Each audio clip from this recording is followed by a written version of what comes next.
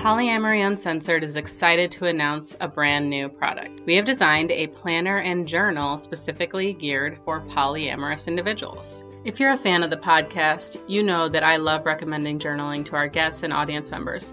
After about the 50th time or so I caught myself suggesting it, I thought to myself, there should be a journal specifically designed for us polyamorous folks.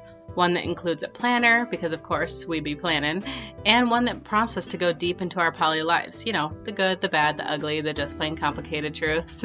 And I wanted to put together a space where you could go if you needed to vent out all of those really hard polydrama feelings. So I designed the Polyamory Uncensored Planner and Journal. This little book includes a full year planner for the year 2021, as well as self-discovery pages, guided journal with polyamory themed prompts, and resource guide pages so that you can keep track of the books and podcasts and websites that you find helpful in your poly journey.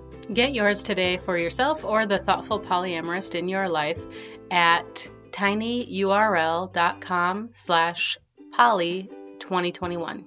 That's tinyurl.com/POLY2021.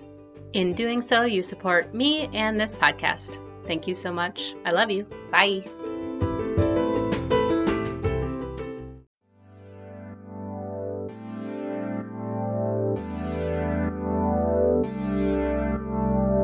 Hi there, and welcome to Polyamory Uncensored, a podcast where we, your hosts Lindsay Miller and Katie Williams, interview a poly person each episode, and we try to answer the 5 tenets of journalism. Who, what, when, where, and why, as it pertains to our poly lives. Welcome to episode 50.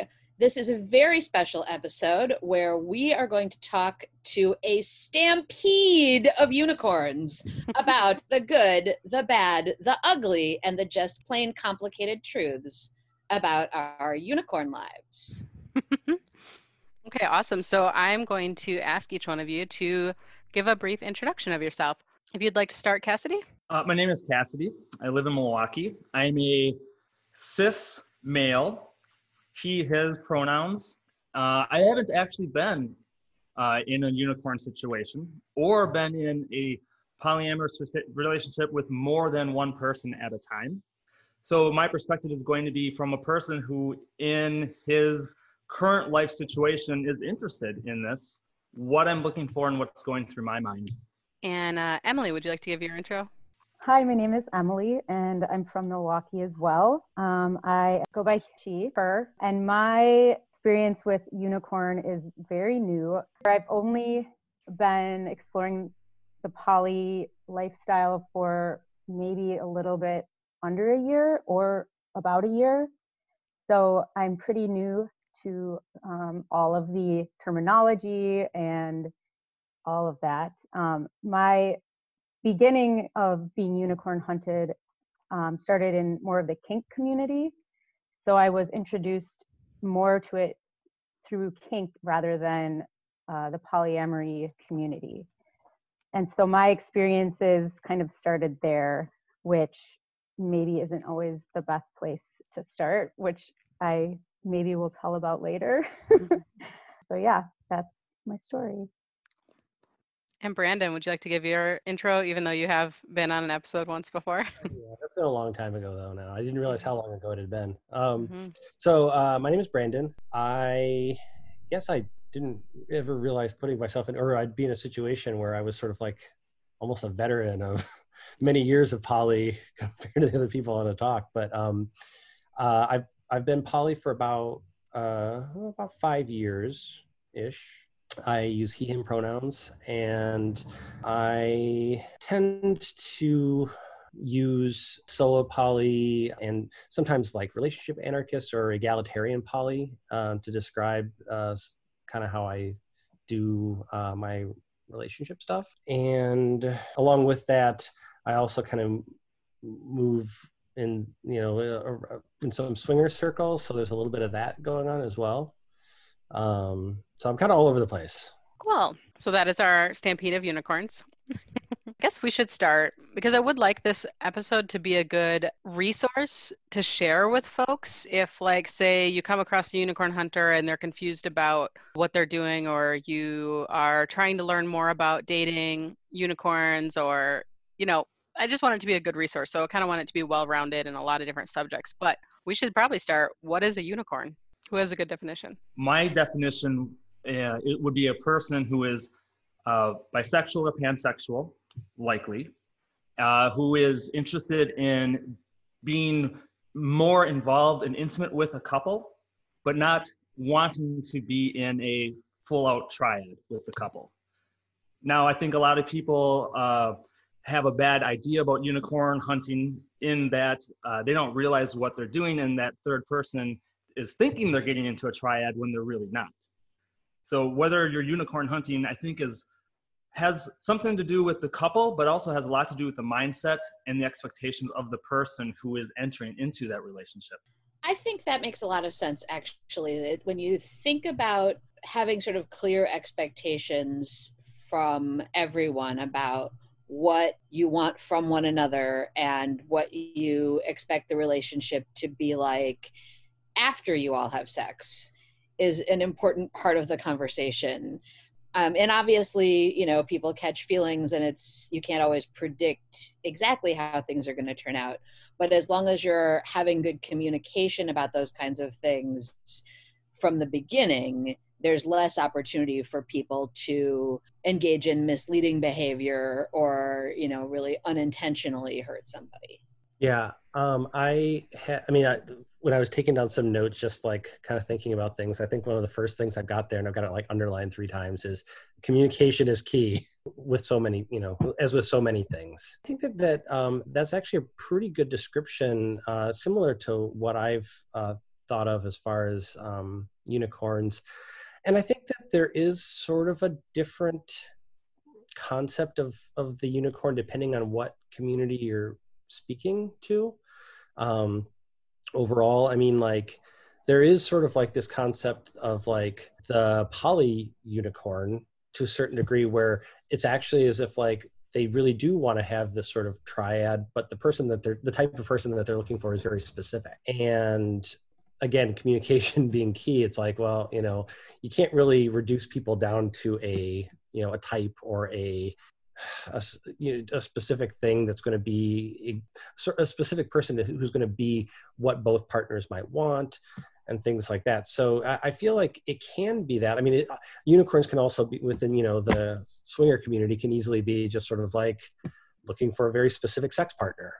And I don't know exactly that'll be for Emily to talk about as far as what that looks like in the in the kink scene or something like that. But I feel like it does vary a little bit depending on what community you're speaking to. And actually I feel like there's maybe even slightly different value judgments placed on unicorns and unicorn hunters depending on the community that you're speaking to. Yeah, I absolutely agree, Brandon. And also going back to Cassidy's definition, I really like how you said that it really is more about, first of all, I kind of understand, like Brandon, you said that you're more solo poly. And I think as I go on this journey of poly or ethically non-monogamous, I think I really also identify more as solo poly, just because I have a busy life and I just don't know if I have the energy and time to have like more than one really deep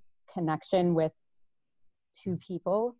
But I think what did you say, Cassidy, about your definition?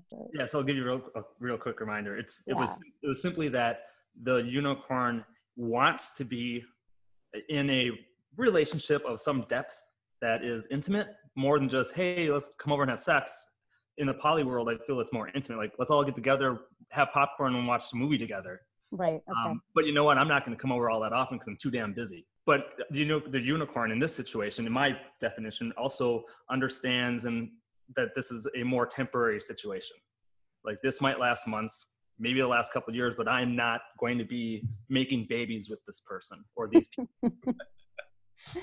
Right. Okay. So I agree with Cassidy in that it is kind of more of a not necessarily temporary, but definitely not on the same level as if it were a triad, or if you're going into this to have it be long-term and more, of a group or family situation. Well, I do feel like the problematic part about unicorn hunting often falls in the miscommunication of needs and desires and what you want, because I think if unicorn hunting was just, we want a sexual relationship with a third person, and that's all we're going after, we're not trying to form a triad, and that's not something we're interested in, it wouldn't be as demonized, because oftentimes it's people saying, we want to form a triad, we want an equal partnership, we want someone to come and live with us and, be our wife, and everything is equal and fair. But what they actually want is a sexual plaything, and so there's like a total disconnect in what people say and what they actually want. And that's not across the board, obviously, but I feel like that's what people assume unicorn hunters are doing, is they're asking for one thing, but what they really want is this complete list of random attributes that they have agreed on with their rules and their limitations, that this one person has to fall into everything, or it's all or nothing, right? Yeah, actually, it's funny. It's kind of one of those weird things where it's a trope almost, that like people entering into polyamory for the first time often begin with something like, finding this sort of mystical unicorn or whatever. And it's because with experience to a certain degree, I found that like it's actually one of the hardest things to pull off. It's like, I call it an absolute poly varsity move. Like it's poly 500 course, not 101. Yeah. And I mean, I feel that they do it because they think that they're doing it together, and therefore it feels safe. And that's why they're hunters as a pack, if you will. The two in the established couple. But it's just funny because again, one of my early experiences back when I was married was we weren't actively unicorn hunting, but we my ex-wife and I ended up dating a woman at the same time, and it did not go well in the long. I mean, it went well for some of us, and not in the long run. I mean, I'm not married anymore, right? And I wouldn't say that has anything to do with the actual cause of that. I just want to throw that out there for anyone who might be listening. But it was very much a that was something that was way too challenging for people who were new. I think that in coming from the perspective of the kink community, my experience is that, that is like a huge problem, is that it really is, they're looking for that super unicorn of all the attributes they want, because it is really just about sex, usually, at least in my experience. And there is always this, well, we also want to like be able to both have fun and like get along with you, and we can all be friends. But at the end of the day, a lot of their kink might just be, like you said, Lindsay, more of like almost objectification of the person. But also in kink, somebody that's a unicorn might also have that kink, like to be objectified. So it can work, but I think a lot of times it's starting as purely, we're looking for a sexual connection first, whereas when it's more of the poly side of things, it's, no, we're looking for an emotional connection first, and then the sex part of it will kind of come more naturally. I think that it also often tends in these early explorations to be associated with lots of rules about how the relationship is going to be, and you can do X, Y, and Z, but you can only do them if we're both there, and you can do, A but not B. And I think that's where, no matter how good your communication skills might be, people are gonna rebel against the rules, or they're going to try to negotiate something. The third party may have their own feelings about what they would like that the couple didn't pre-negotiate, and the couple hasn't authorized any additional negotiation amongst one another, and suddenly you're in a really uncomfortable or unhappy or hurt feelings space. And I mean, I found from being unicorn hunted and have been a unicorn of some couples that sometimes those expectations are explicit and communicated in the beginning, and sometimes they're not. And sometimes you hear half of the story and not, depending on like who you're talking to, right? But one thing that I had to learn from experience and mistakes is that if people are telling you their expectations, listen to them.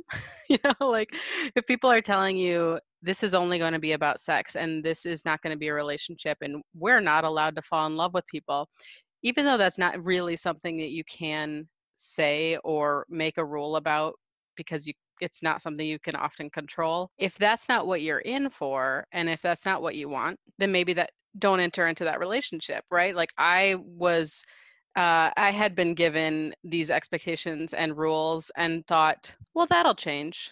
This is fine. I want to be in a loving relationship with a couple. So yeah, that'll just once they have feelings for me, it'll all change and it'll be fine. And and I should have just listened and been like, oh, if they only want sex, then I shouldn't enter in a relationship where I'm hoping and expecting something different. So it kind of goes both ways. But oftentimes those expectations aren't laid out on the table date one. They're either implied or they're assumed or people are trying to like just, especially new to poly people, are just like, we're figuring it out as we go, and they don't know what they want. Yeah, along with that too, I mean, those early stages of, NRE in a relationship, whether it's largely a sexual one or or some other form of relationship, those can often like lead people not wanting to have maybe some difficult talks early on.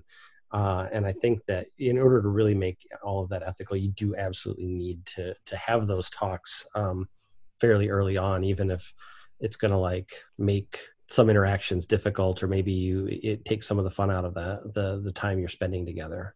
I feel that I've probably been on both sides of that to a certain degree in my time. So over time, it's just communication is just always so much better. So much better. And also being flexible. I mean, if you're like the unicorn hunter in couple in question, you can't put rules on other people, right? Like, so being flexible to be like, hey, this might be a rule or a boundary or a guideline that we would like in the future, but knowing that you can't control anyone. So if they're not interested in that rule, sorry, but that's not okay to try to force someone into your little box. Well, and I think if someone does communicate to you that they have those rules, that's really also where it's on the person who is the potential unicorn, like, listen, because even if, regardless of its ethicalness or its practicality, they meant it at the time they were saying it. And if you don't like it, they still might mean it. And, like you said earlier, believe them, because otherwise you may wind up getting more emotionally invested and getting your feelings hurt or your needs not met, where if you'd listened, maybe you could have had less hurt. And again, it's really hard to try to say, well, I'm not going to fall in love. This is against the rules and therefore it won't happen. That's really, it's definitely hard for you to put that rule on someone else, but it's also hard to put it on yourself. Like if you fall in love with somebody, you can't really control it. You can control what you do about those feelings, maybe, but you can't control having them. But you can control discussing them and making sure that you're communicating that right off the bat. Yeah, something that I often will say in relationships, and it doesn't have to be like a unicorn couple thing, but is often that I'm pretty happy to let people sort of have whatever feelings they're going to have about me, people who are in a relationship, as long as they're also okay with me having the feelings that I have, and that they don't necessarily have to be the same. There doesn't have to be an exact parity there.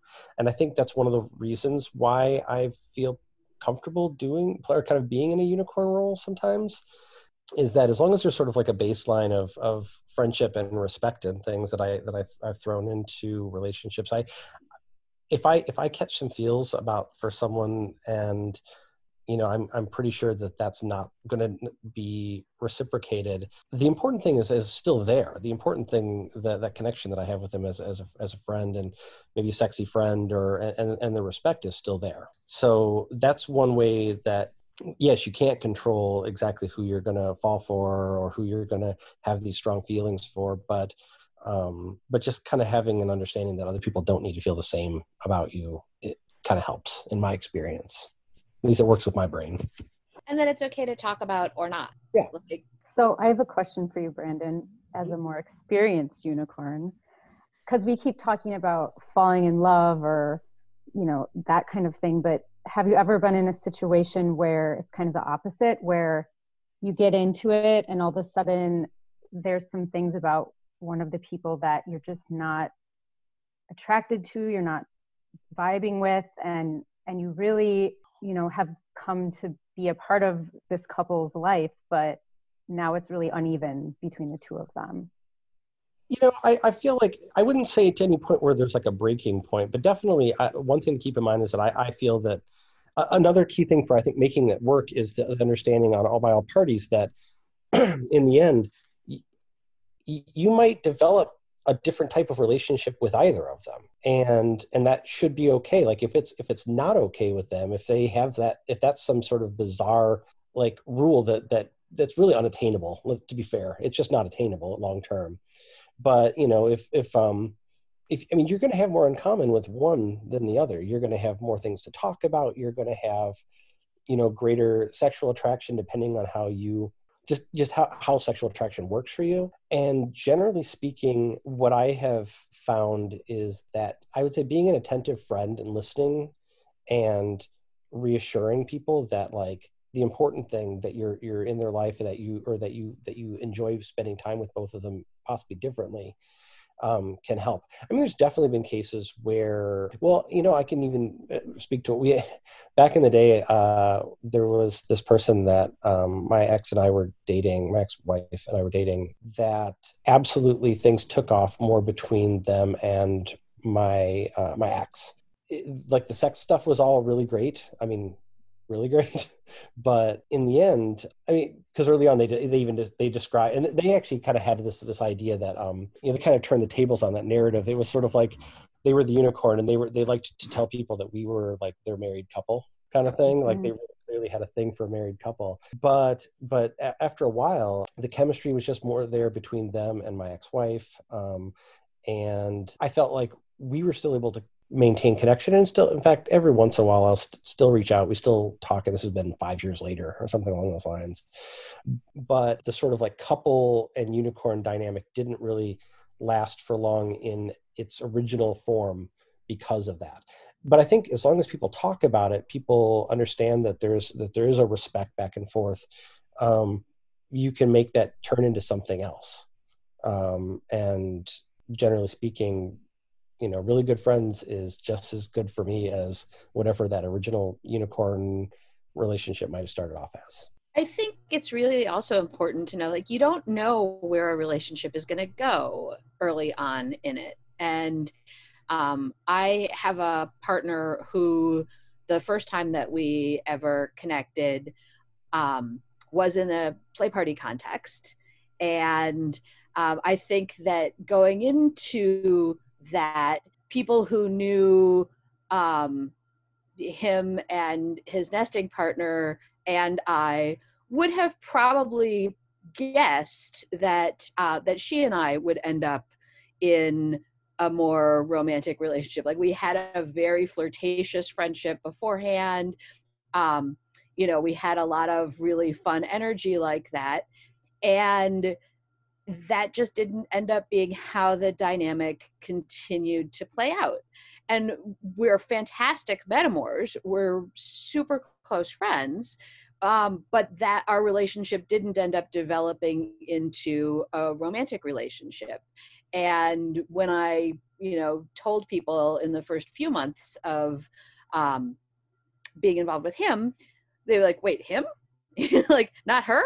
And it was like, yeah, I didn't think that was how it was going to go either, but it's just how it went. And you can't predict always how the dynamics are going to develop after that initial connection.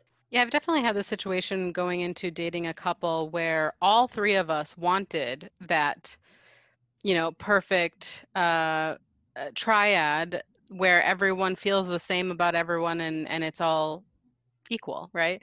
I made this a point to talk about like the difference between fairness and equal, and how oftentimes like a unicorn, a person coming into a third person coming into a couple, it's incredibly difficult to attain equality because, you know, I was going into a relationship that had existed for 18 years before me. That's going to be incredibly difficult. The connection will never be the same. And what ended up happening is that for one person, I felt this NRE fueled, incredible, like loving sexual connection. And for another person, I felt this really nice, pleasant friendship. But because going into it, the couple wanted everyone to feel exactly the same about everyone. And it ended up kind of, everything ended up dissolving. And I would have been happy to have a relationship that was perfectly platonic and lovely friendship and a romantic partnership with the other person as a separate relationship. But I guess, you know, that wasn't the agreed upon rule from the beginning. And if you don't have flexibility in letting things become what they will be instead of what you want them to be, the relationship, you know, will often dissolve, unfortunately.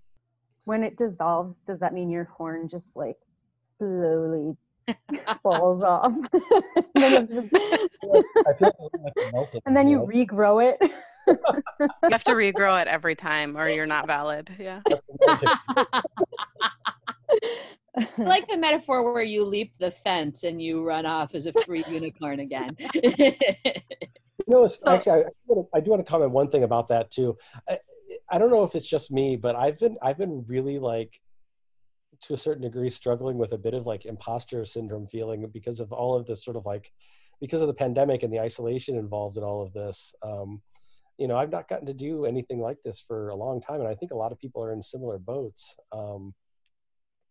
And I don't know. When we talked about doing this, I was like, oh gosh, do I still feel like I'm that? Yeah, I guess I do. It's just been so long since things have been normal. Right. We're all theoretical unicorns right now. Yeah. Well, and speaking of, I kind of, you know, as a little bit of a lighter subject, I did want to bring up the fact that we're using unicorn as a genderless term. But some people don't. In like poly group communities and Facebook groups and stuff, they'll be like, oh, I'm not a unicorn because unicorn is only a bisexual woman, which is, I think, ridiculous. But also they're like, I'm a dragon, I'm a centaur, I'm a, you know, a Pegasus or something like that. And at the end of the day, it doesn't really matter. But choose your own mythological creature. Yeah. Is it important to be genderless, I guess? As a new to poly person, I am totally fine with there being no more definitions.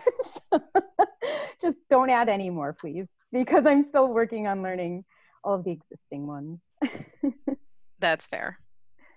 Yeah, I agree. Having more terms than just unicorn, I think, is just confusing. I think you just need to say unicorn and then follow it up with your gender, your preferences to explain what type of unicorn you are. Well, and to identify as a unicorn has also been kind of a contentious topic because for some people, it's almost like a triggering derogatory term to be called a unicorn, to be hunted as a unicorn. And then for others, it's being reclaimed. And like most words that are derogatory that are reclaimed, there's going to be a lot of tension there from the people who have been hurt and victimized from this word, and then for the people who it's legitimately their kink to be objectified, you know, like to be used as a you know, third play toy to a couple, and so in which case even using it in the kind of like derogatory fashion, it's correct. So I don't know, is there I guess I wanted to speak to that a bit, like for people who are uncomfortable with reclaiming the word and for people who aren't.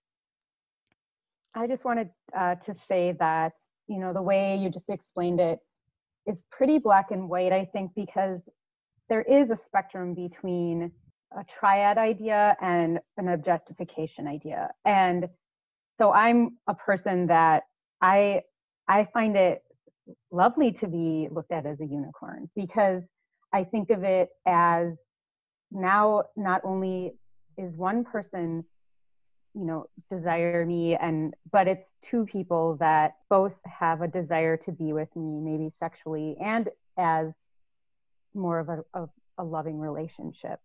And so to me, the term unicorn is, kind of a flattering term. Yeah, I agree. I mean, I do sometimes use it a little tongue in cheek too, but I absolutely, I mean, that there's something to be said for, I mean, because how else, I mean, I guess how else do you, if you're talking with folks in this community or in these circles, I don't know another good way to describe in one term exactly what you just described. I mean, like, there's this idea of being interested in and wanted by this couple, perhaps both of whom are attractive to you, both of whom are sexy, both of whom are people that you want to be friends with, and they think you're great too, and they invite you maybe to come visit and travel with them or do some things like that. I mean, like, I feel like there's something just really attractive about that.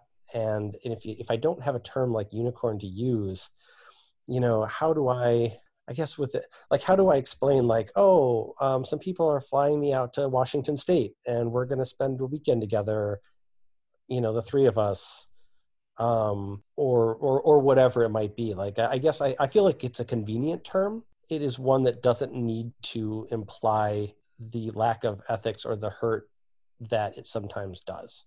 But I do also respect that there are some people who have been hurt by that enough that they're just going to shy away from that term, or shy away from any scenario in which they might be seen as a unicorn, or avoid unicorn hunters because of that.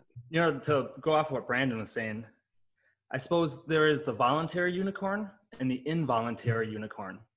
And maybe what needs to happen is that there needs to be a different term for the involuntary unicorn when someone wasn't expecting to be in that position. What's the difference between a solo poly free agent and a person who doesn't want to be solo poly, but is kept in that role because they thought they were getting into a triad? Well, and actually, I was going to say that because often unicorn is synonymous with the hot by babe, or and it is used in a bit of a kind of tongue in cheek, or maybe derogatory, or maybe whatever kind of way. When I distinguish between unicorn and the ethical dynamic, I usually say consensual unicorn, because the other way isn't often consensual. The being subjected, objectified, and put into a little box that this couple wants them to be isn't often consensual, because so often there aren't those really good ethical conversations before a relationship that are describing in detail what someone wants, because that's not something that is modeled anywhere. We don't often see that. We're not told that we should do that. I mean, except if you come to poly groups in which we hammer it into you every moment we can, be like, talk about what you want. But so often we don't get that, and so often people don't do it. So I like to say consensual unicorn in the positive light, as opposed to just regular unicorn. I like that term. I can handle one more term. It's just an adjective. Yes, it's great. Consent is key to all poly discussion anyway. Absolutely. So I guess something that I also wanted to talk about in these dynamics is couples privilege, and how that ends up playing such a big role in unicorn hunter dynamics. And something that we kind of talked about a little bit before, where I was saying, going into a relationship where the people have been together almost 20 years is never going to be equal. And a lot of people, bristle at the term privilege at all. And I think that right now is as good a time as any to really talk about that and unpack it. But I don't know how many times I've come into poly discussion groups and Facebook, forums, and talking about couples privilege, and some guy comes out and says, that's not a word, that's not a thing, what are you talking about? Of course. Of course you're gonna disregard that couples privilege exists because it makes you uncomfortable. But yeah, I'd like to discuss what is couples privilege and how does it play out in these dynamics. So to harken back to something that Emily had previously said, She said that she likes this idea in the fact that her schedule is too busy to actually get into a real deep relationship, particularly with more than one people. I'm in the same boat. And I think that to me right now, why this seems like such an interesting prospect is because I don't want to, and I physically can't get into deep relationships with multiple people, but we all like variety still. So when it comes down to couples privilege, I'm happy with it right now in my life and who I am. I want you to be, have your privilege. You can decide how you want this to play out. And if I fit what you're looking for, and we all know this up front, go ahead and take your privilege, but only because I'm consensually being your unicorn. I've talked about that in the past as well, is like, I really like dating married people because they're already house trained. They know what they're doing. They're not sleeping on a mattress on the floor, usually. So sorry, Brandon. I know you have a mattress on the floor. I'm not singling you out. You were married when I met you. But just downhill since then, I suppose. But no, I like to say I agree that like some of the privileges that couples have make them, better people sometimes. So it's not always a bad thing. Yeah. So I've kind of been on both sides of that. Early on, when I was married and we started into polyamory, I definitely did not think as much as I should have about the privilege that we had in those situations. And I think that it led to some really, some difficult times early on in dating. I absolutely understand that it's a real thing. But similar to what Cassidy said, I feel that when I'm pursuing this type of relationship with a couple, with friends who are a couple, their relationship really is super important to me. And honestly, I don't expect that the role that I play in their life after even 3 years of occasional get-togethers or, cross-country trips together, things like that, is going to necessarily win out in some cases, or even be comparable to the type of relationship that they may have after 18 years. They have a house together, kids, and all these things. What I guess on the other hand, I'm also not saddled with a lot of the same baggage that they might have in their relationship after all those years. So I feel that it kind of evens out sometimes. And honestly, while I am happy to be there for people and be there and help them through things, as them having their own partners, they are oftentimes going to reach out to each other first. I might be sort of like a secondary line of like assistance or help or things like that within this. And I guess I don't know. I feel like there is something to be said for that. The privilege itself, though, can be kind of shitty when it leads them to unilaterally make rules that no one discussed in advance, that in some cases, and I've been lucky to not necessarily really run into this, but I've seen it happen with other people where people are, they really are sidelined in ways that are horribly unfair to them, given all that they've been promised and talked, all of the assurances that have been made to them.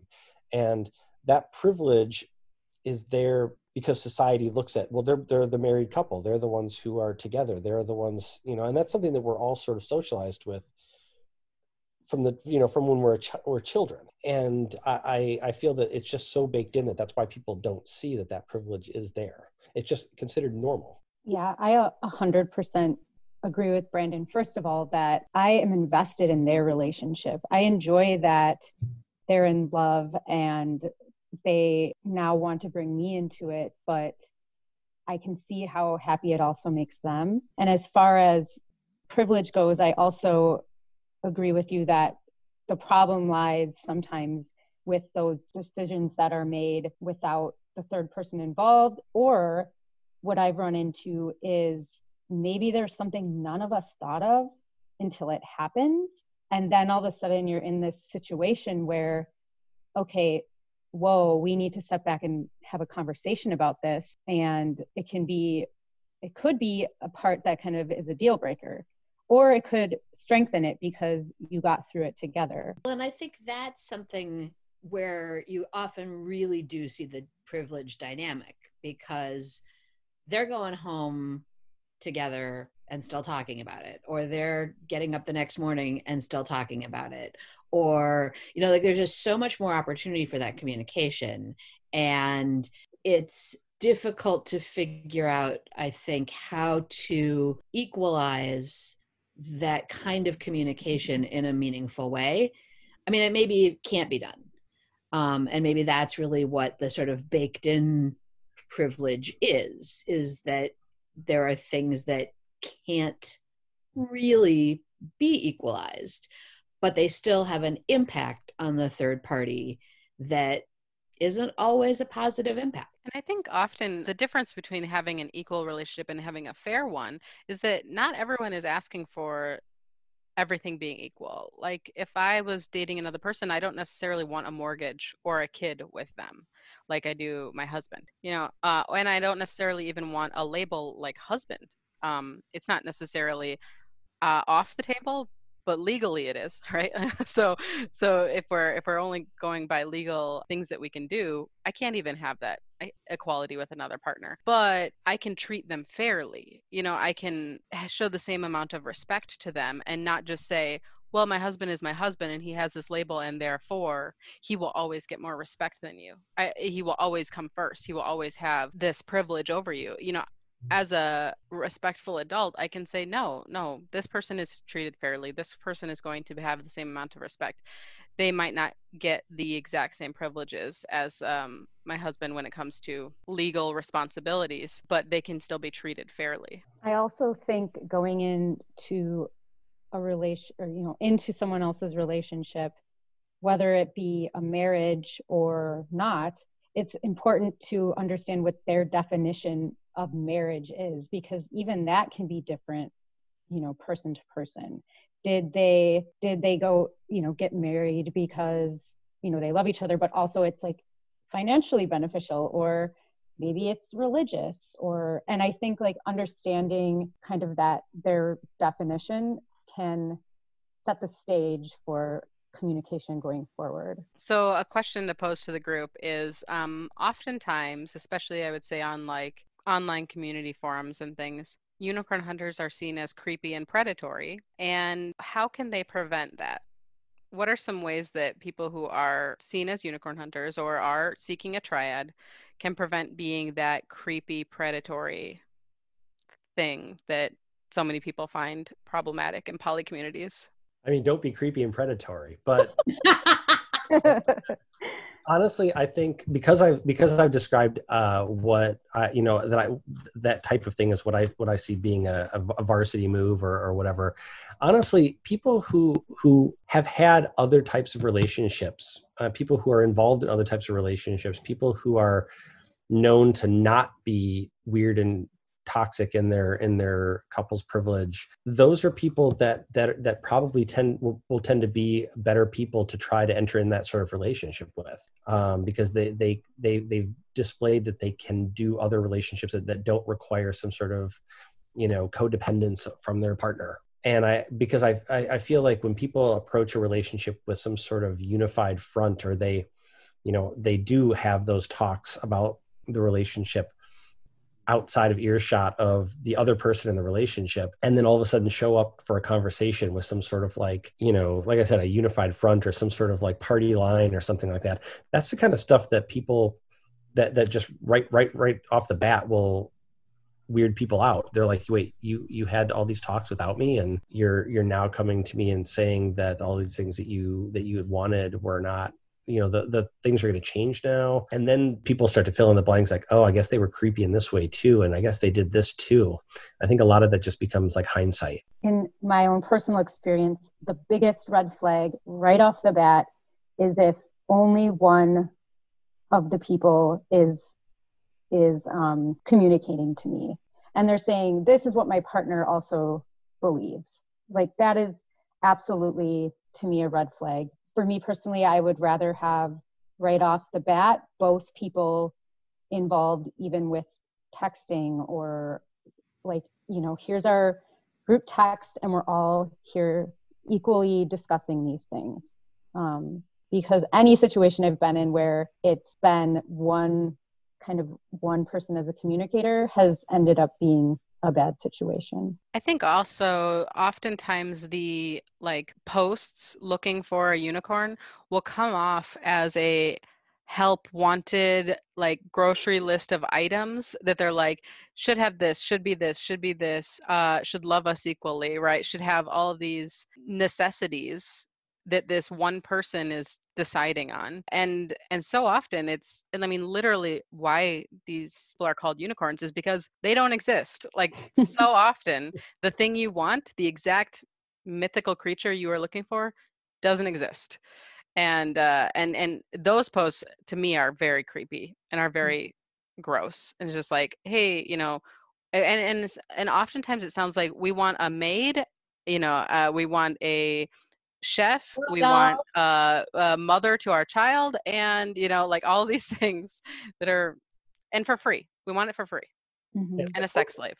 What thought process went and discussion went into you producing that list? Right.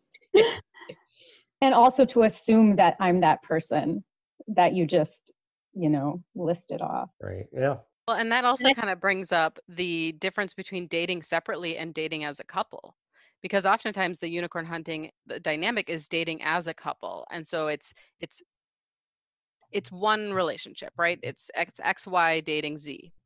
But what often happens, even if you're trying to date as a couple, is that X and Y have a relationship, Z and Y have a relationship, X and Z have a relationship, and they're all separate. And then there's one relationship all together. And so there ends up being like 6 or 7 different relationships in this one dynamic. And it's so much more complicated than just I am dating a couple is dating me. You know, like it's so much more complex. So when you talk about dating separately versus together, you're talking about just like you might be, are you saying could you kind of describe that a bit more? Like you're saying like you're dating one person of the other couple, or you're dating each other but separately and never together?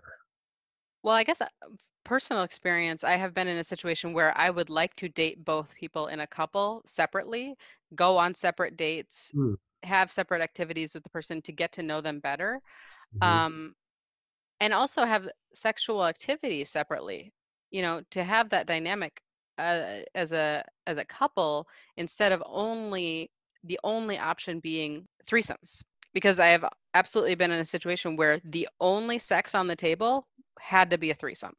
And you know what? Sometimes you're not into group sex. Sometimes you just don't want to have group sex, you know, like, and so that being the only option was really limiting. Okay. I get what you're saying. Yeah. I've never run into a situation where that was a thing. I mean, like, I feel like I've run into situations where it's a mixture of all of that. Like we all get together sometimes, and then sometimes I maybe have time with one partner or with a different one. And I feel like a nice healthy balance of that is good, because again, there are times where, you know, I'm not really up for group sex right now. It's just not a thing I can really do for whatever reason. But on the other hand, I mean, I feel like, yeah, I mean, I feel like that just needs to be communicated ahead of time. Like if you're only looking for that type of thing, that I feel like that is kind of a red flag if a couple only wants you to be with both of them. And I think it simplifies it for them, because then they don't have to sit at home and think about what's going on that they're missing out on, you know, FOMO or whatever. They don't have to like deal with their, you know, jealousies that might crop up and their insecurities. And that's why people do it, right? I mean, I can only imagine that is why people insist on things being all together at all times. Does anyone else have any thoughts on that?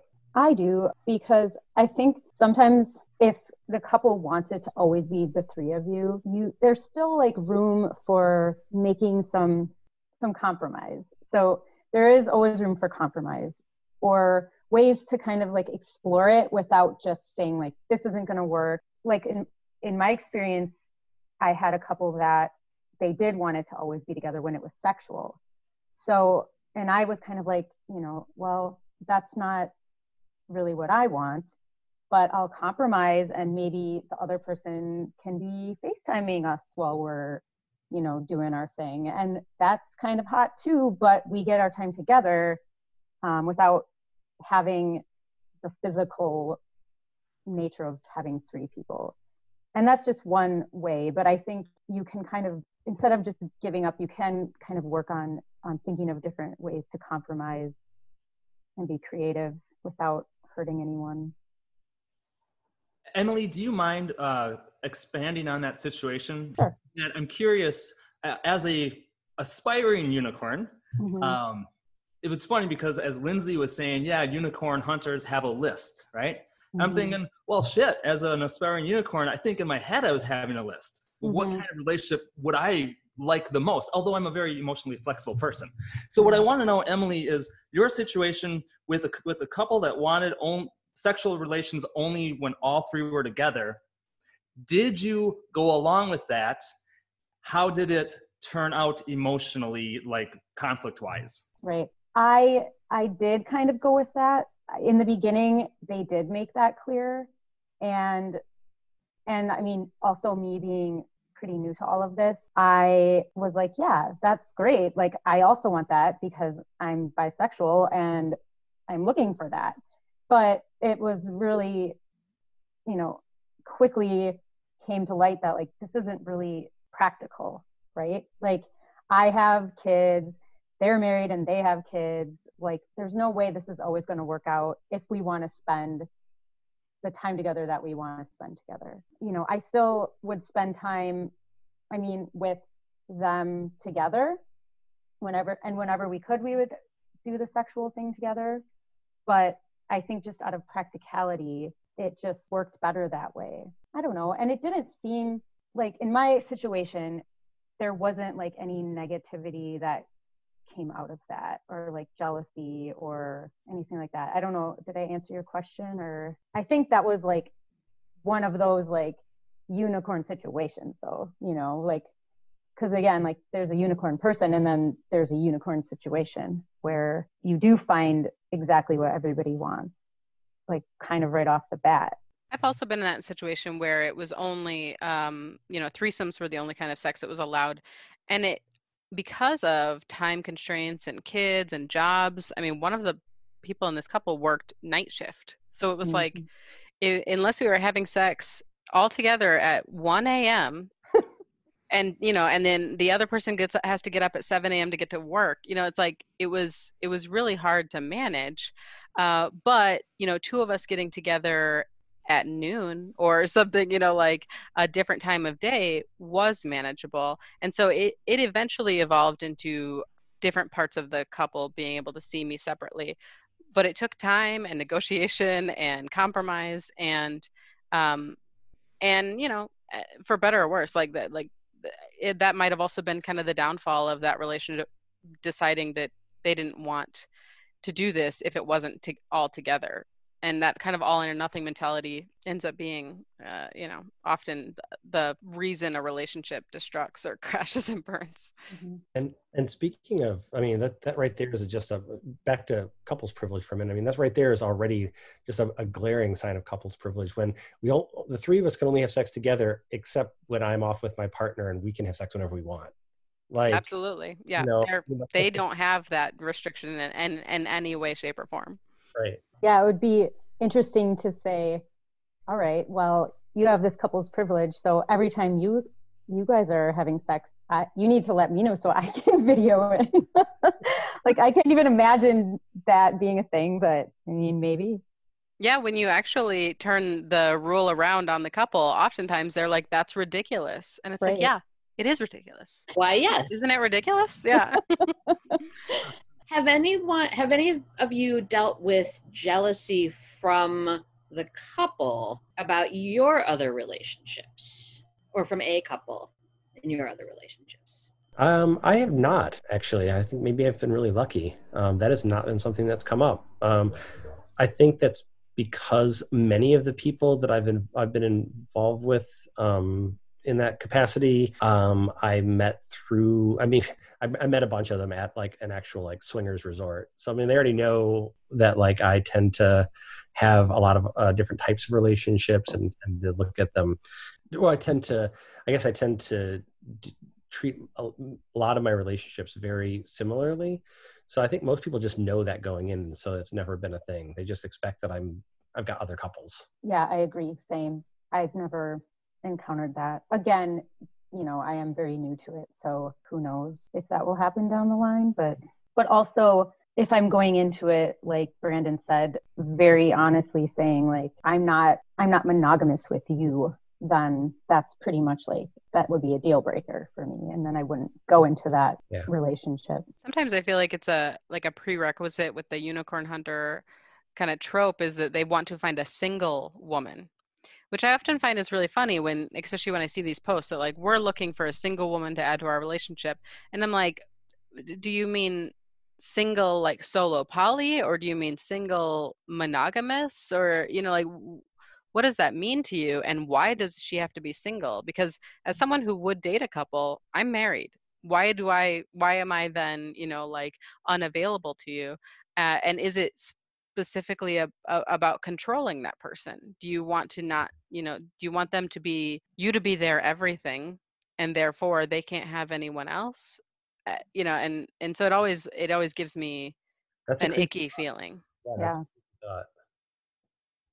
Yeah, that was definitely an issue in my one relationship with a couple many, many years ago, before I was part of the community really, but just ended up meeting this couple who were interested in being in a relationship with me. A lot of it was bad communication. Like, they said that they wanted me to find a primary partner also, but when I would start dating people, it was very upsetting to them to not have the same amount of my attention that they had had before. And it definitely, there were a lot of problems in that dynamic, but that was one of the more took me by surprise elements, because like you're dating each other. You're like, what?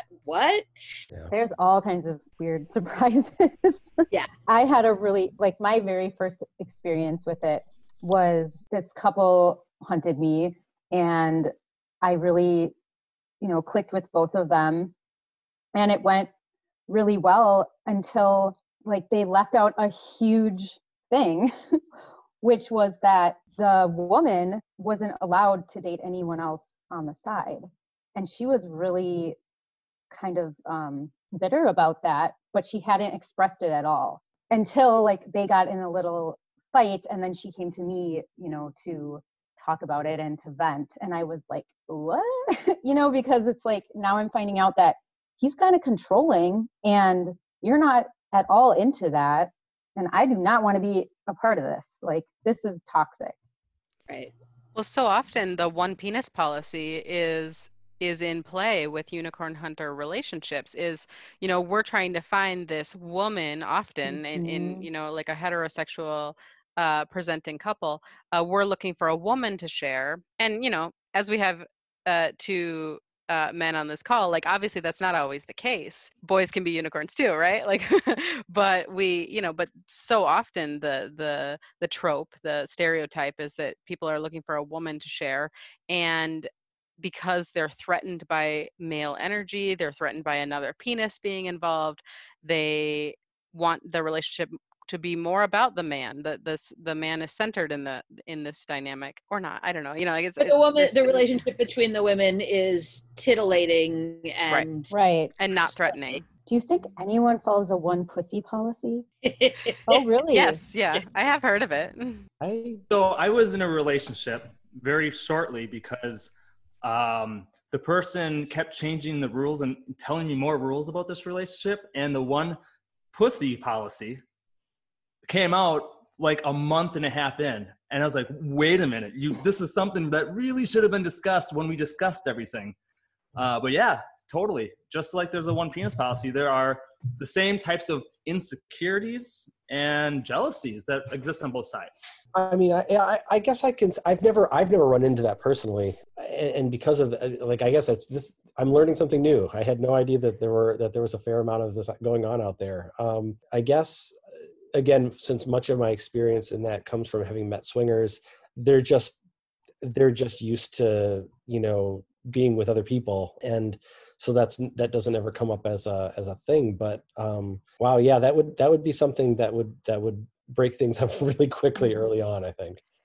So the couple that I dated had a one penis policy to begin with, and me being me, the outspoken feminist who's not going to put up with that fucking bullshit, I explained to them in great detail that, you're welcome to have whatever relationship rules. And if that person is consenting to not wanting to date people with penises, what have you, do what you want to do. But this is the reason why it is sexist, transphobic, controlling, and shitty, right? And in dating me, they had they grew to see the error of their ways. But not everyone has a Lindsay to explain to them that this shit is not okay. You should be a unicorn doula. That's exactly what I was thinking of. That's such a good idea. Okay, now I need to make business cards. I'm writing this down. Add something more to your list. Honestly, I one of the things I've run into personally is that I feel that I would say the vast majority, any sort of threesome activity that I've had has involved, a couple, basically a hetero couple with, a man and a woman identifying as men and women. And for whatever reason, I've always found those to be, generally speaking, very, very stable and very, partly because I know that the other man is very perfectly happy with not having a one penis policy. I mean, that is just there from the get-go. That's never going to be a thing. So I wonder if there is a big difference between unicorn hunters who are hunting a man and unicorn hunters who are hunting women. And, obviously we're making a lot of generalizations here, but that one penis policy is not going to be an issue. It's not going to be in play from the get-go. And maybe with everyone or male bisexual folks are a little bit more open-minded. Again, generalization, but I wonder if that's just not as common with folks who are seeking out a male unicorn as opposed to a female unicorn. Research clearly needs to be done. Although, I could see, just knowing the human being, that there could be a two penis policy where, you know what I'm saying? Yes. That she's comfortable with just this, and husband doesn't get to go out and do more. Sort of a polyfidelitous unicorn triad or something like that, I guess. Yeah, there are closed polytriads and open polytriads, and I think that it's so funny because it's like monogamy plus. Well, mm-hmm. It's just it is a monogamous relationship in a lot of ways. There's just three people involved, so it's even hard to sometimes call them open polyamorous relationships because they are closed. I want to bring up something quickly for the straight males out there who are listening. I'm telling you, the best sex: 2 penises and a vagina. If you're okay being naked next to another man, you can take a break. Yeah, absolutely. Yeah, I 100% agree. I think that's another reason why those have always been top on my list. Those are just, it's not necessarily the break, but I can go get people water. I can come back, tag in. Tag in, tag out. Yeah. Right. A new Olympic sport. And as someone who's had MFM and FFM, was that? Yeah. Threesomes. So I've had both ways, gone both ways. I do feel like there are pros and cons of all sexual activity, and honestly, it really depends more who you're with than the actual activity that's at play. But oftentimes, if one person is the center of attention, it can get difficult to take turns, take a break, or it just can be hard to navigate, especially if you don't know what you're doing, especially if you're inexperienced in this. And sometimes I felt like, is it rude to go on my phone? Can I do something else? It reminds me of Ross from Friends said he had a threesome with his wife who ended up being a lesbian, and he ended up making a sandwich and just taking a break and leaving the situation entirely. And I was like, sometimes, yeah, it kind of feels like that. Mm-hmm. It's easier when everyone is into each other. I think if you're in a MFM with two, or with where at least one of the men might be straight, it's probably going to break down the moment you leave, if that's the case, unless everyone's just really into the moment. Mhm. So it's definitely better when everyone can touch, when everyone can enjoy that. Yeah, I agree with that. Everyone can touch, but my best sexual experience is I can't have like too much stimulation going on everywhere. So I prefer to have it be like one person at a time getting the attention, because then it's like I'm really like putting my intention on one thing rather than being like overstimulated, and like then I can't really enjoy any of it. I don't know. That's not really has to do with unicorns necessarily. Yeah, that makes sense. And I think that No, actually, I think this has a lot to do with unicorns. I mean, this part of the discussion, it's paramount in what a unicorn really is, right? And how do we navigate both the emotional part of this, jealousy and fear and the intimacy, but how do you navigate the sexual part of it? Because a lot of these couples may have never been in a threesome. Yeah. And honestly, the stress over or difficulties in some sort of actual like sexual encounter can lead to those other problems rearing their head if you're not talking about them, and if expectations or fantasies don't match up with reality. So the idea of like, someone's like, oh, can I read my phone? Is that okay? Like, I mean, like, I guess that I could see that easily, like someone being like, oh, this just went south. Now I'm really nervous about what this means. And, and having their kind of like heads, like all their thoughts spin away from the moment and things happening. So I think this actually is, this is one of those things you don't often get discussions of when people are talking about things. Well, and I think so often people will learn how to, they'll learn how to have sex, but they'll learn how to have like group sex and threesomes from porn, because it's not something that unlucky individuals get to have often. So when you're going into a threesome for the very first time and your only experience, quote unquote experience, is from porn, you might have this laundry list of ideas that you want to go through that aren't even physically possible, that aren't logical, that aren't, you don't have a big enough bed or or the right tools. So or you can't like physics doesn't work that way. Cut, everyone take a break. Get back. You can't hold a person that way, yeah. There are a lot of things that aren't necessarily going to go as planned. Even something as like you were saying, Emily, like I don't want to be overstimulated. You might not know that. You might think, because porn has told you that, you can have 2 or 3 or 4 dicks in you at once. You might not know going into it, thinking that's what I want, that's going to be a total deal breaker, that is going to be so much stimulation, because it's not something you've ever experienced. It kind of, you have to try something out to know that. It can end up being an issue, I guess, because how often our eyes are bigger than our mouth. Our ideas are grander than our bodies will allow, and then it ends up being an issue sometimes when you're in the middle of a sexual activity. I do think that is where maybe being an experienced unicorn or experienced with having any kind of group sexual activity does actually put you at a huge advantage. Like, that about yourself, Emily. And I know for me, I'm like, all the stimulation, please, yes. But then on the flip side, like, then I can only pay attention to one thing. Like, it depends sort of what the dynamic is that's going on at the given moment. And knowing that and communicating that is probably going to lead to everybody having more fun, because everybody has said, I prefer this, but not that. Or I think I prefer this, but not that.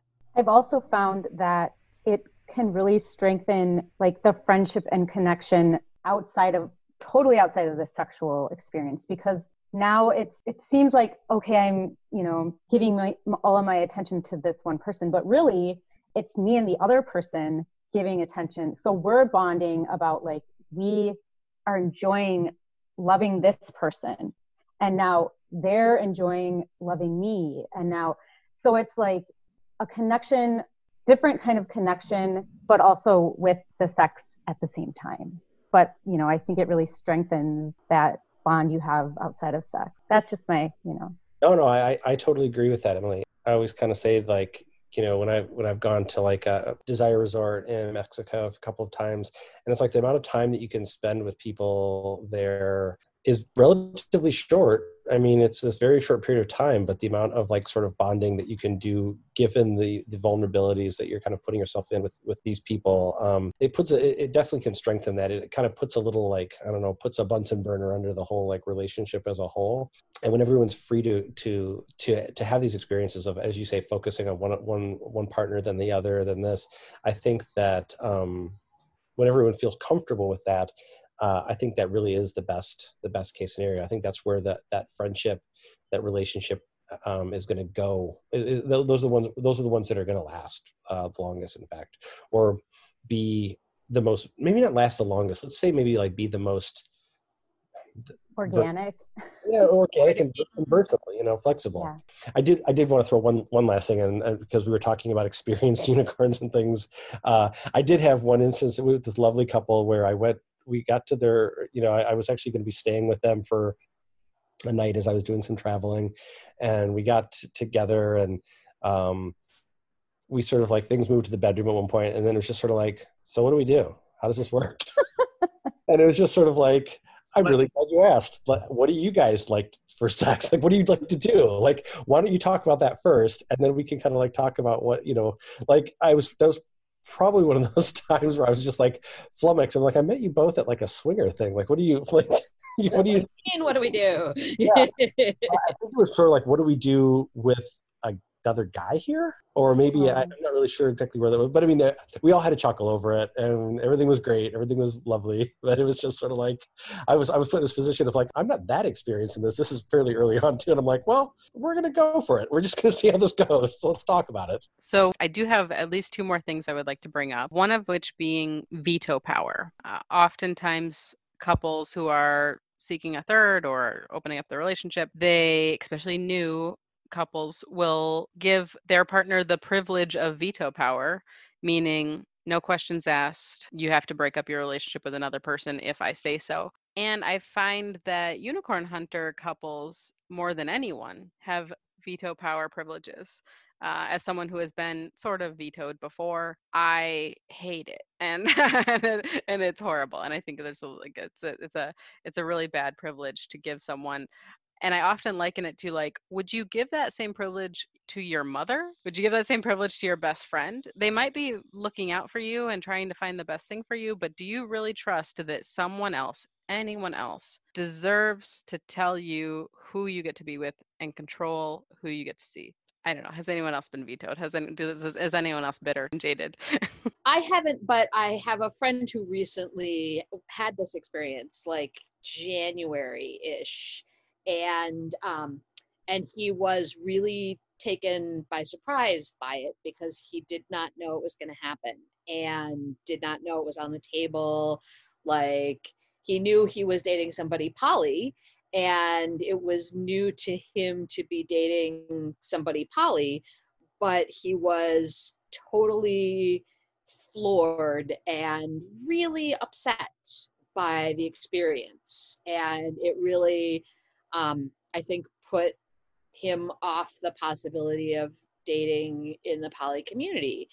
And I feel really kind of sad and bad for him, because I had encouraged him to, consider dating poly people, and, that it might actually work for him in his life, kind of much in the sort of unicorn way that we've been talking about. Like, maybe you're not in a place in your life where you can have a full-blown traditional monogamous relationship, but you could still have a fulfilling relationship that also lets you be who you are. And, he was kind of all in until the partner was like, I can't believe that you let him spend the night without talking to me about it first. And, I don't want you seeing him anymore. Like, are you freaking kidding me? Like, what year is this?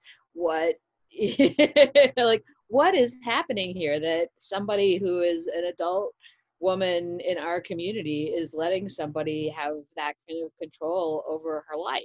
Yeah, I think it's particularly difficult when, and maybe this comes back to couples privilege, but when they don't actually think that it's a veto, Like at times that they don't even realize that they're just sort of like, well, I'm looking out for our relationship, or it's the relationship that's important, or yada yada yada, and that can be very difficult. I mean, I feel like at least with like an agreed upon veto, like people know that it's there and they've agreed to that for some reason. I mean, it's never cool for like the person who's getting vetoed at all.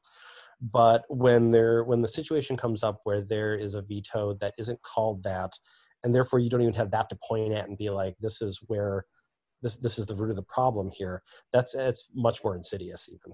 Yeah, and Katie, I'm thinking, like you said, your friend was just getting into the poly community, and something that's really important to me as somebody that's pretty new to the poly community is to understand that, a lot of people, when we first find out about it, we're like, obviously this is better because these people are way more open-minded and so much better at communicating, and like, although that may be true, there's always going to be problems that you come across, right? And nobody's perfect, and it doesn't mean these people are better or worse. And so it's too bad that was the first experience, but I can see that being, a first experience, because your expectations might not really match up with what the reality is. Because you have this idea in your head, just like with unicorns, you have this idea in your head of like, this is what I think it's going to be. Yep. And some people have sort of like this intrinsic idea of the veto baked in, and they don't, like they think it'll never happen. They think that it'll never be something that they feel that they need to exercise. And it just comes down to them not being self-aware enough to know that they're going to have difficult feelings about things, and that the answer really isn't to just end things or veto things. It's to actually talk through them and try to make things work, to communicate rather than recoil in fear. And that's really I guess that's the basis of the veto. It's all fear-based. It's not even necessarily, I honestly, I don't even think it's necessarily control-based, because if it was control-based, you wouldn't have been in a spot to open things up anyways. I think it really comes down to fear. People get afraid. They get afraid of losing something that's very important to them, and they think that the best way that they can take care of that is to just like pull back and retreat and say no. Just hearing everybody talking about this, I think this is what comes back to couples privilege, because you're not involving the third person in what you're like. We're having some feelings that are problematic, so we want to talk with you about it too. It's like, nope, maybe they're the ones talking back and forth. Meanwhile, you have no idea that this is going on. So, I mean, if that's how it is, then you probably want to get out anyway, but it could be so much more strengthening if you in fact could get all through it together. Mm-hmm.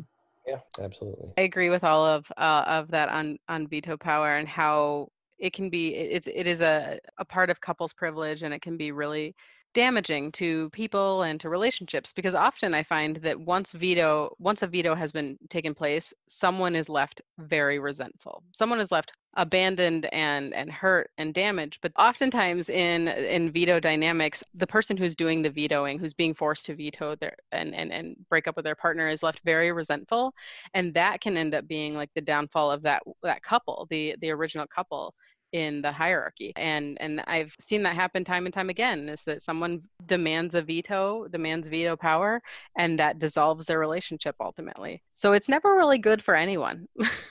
100%. I think, this is like a phrase that I've even used. I'm just like, the moment that I get a veto applied to me, I can't trust it would never happen again. And two, I'm going to resent that, Mm-hmm. And I think the moment you can step back from that, I don't know if you want to call it veto cliff or whatever, and start talking about it again, that's when your relationship has a chance to continue and to grow, and an understanding can come about. And if it doesn't, that's just, that's unfortunate, but that's just, no one likes being told what to do. I don't really know. I shouldn't generalize, but that is not. There's some kinky people who will tell you differently. Yeah. Not at that level, though, really. That is not a way for a relationship to grow and thrive. And I didn't know the couple who vetoed my friend very well, but I know who they are. Like, they are part of our community. And even knowing that they did that has altered my perception of them too. Like, I think it not only does it change the dynamic between the couple and breed that resentment, and breed the resentment from the person who was vetoed, but I think it can also affect how you're perceived in the community. And also, I mean, it just kind of shows how much you don't trust your partner.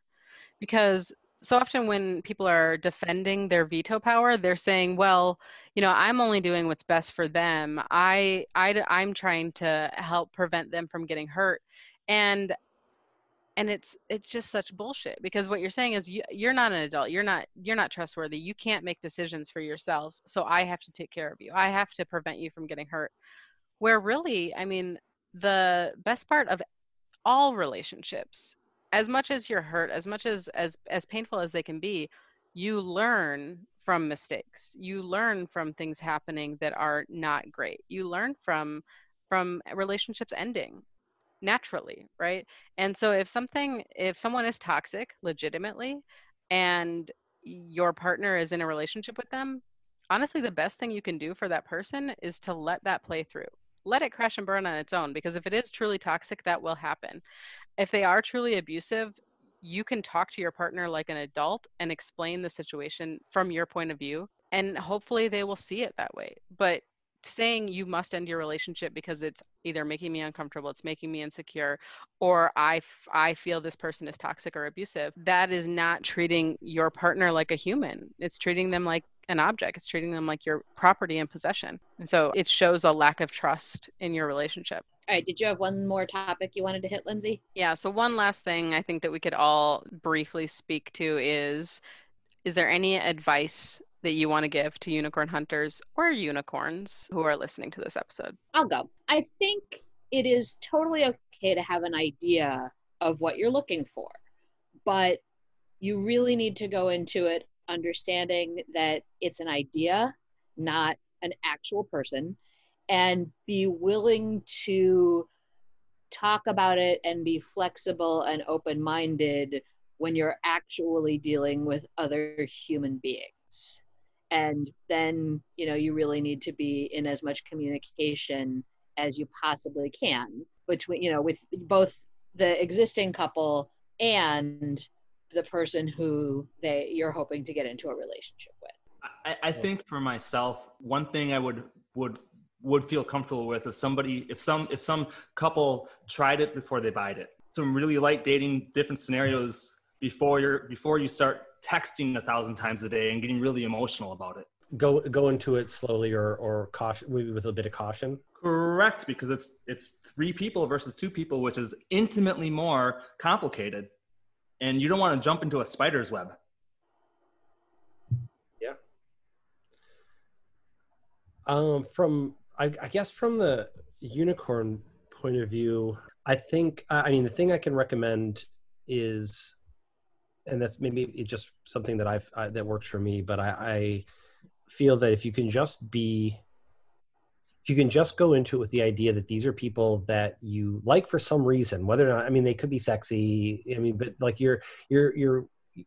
be their friend, have that there as the baseline for your connection with them. And provided you can do that, I think that if people have that baseline of friendship, you're less likely to run into a situation where the friend gets left high and dry because the friendship is already there. It's like, this isn't just like a stranger you fuck, and it's not a stranger that you found sexy and you're going on dates because and they're hot, hot dates and things like that.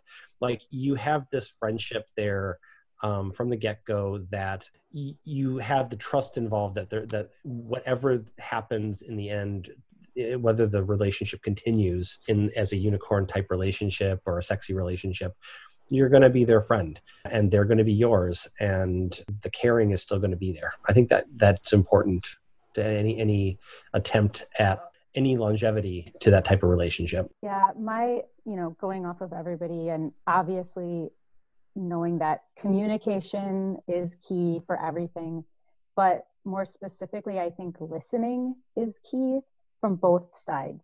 So a lot of times, there is like a sexual connection, like you're really attracted to them, or you just really enjoy the person as a friend, and you don't really pay attention as much because you want to hear what you want to hear.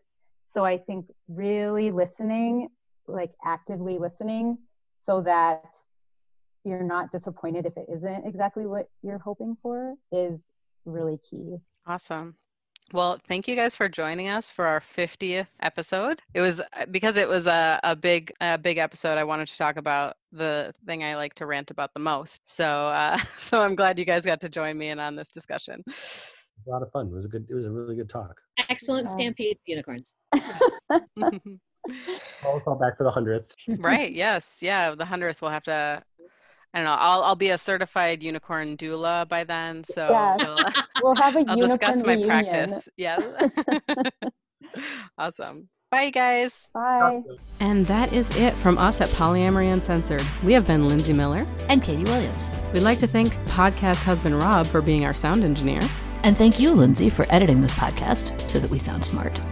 You can follow us on Facebook and Instagram at Polyamory Uncensored. Contact us at polyamoryuncensored@gmail.com if you have a listener question or a comment. And if you'd like to support us at all, you can send us a monthly contribution at anchor.fm/Polyamory Uncensored and simply click on the Support This Podcast button. If you'd like to support the podcast with a one-time contribution, we've set up a PayPal link to make it super easy. Thank you for your support in any amount at paypal.me/polyamoryuncensored. We hope you have enjoyed this episode, and remember, we love you. Bye.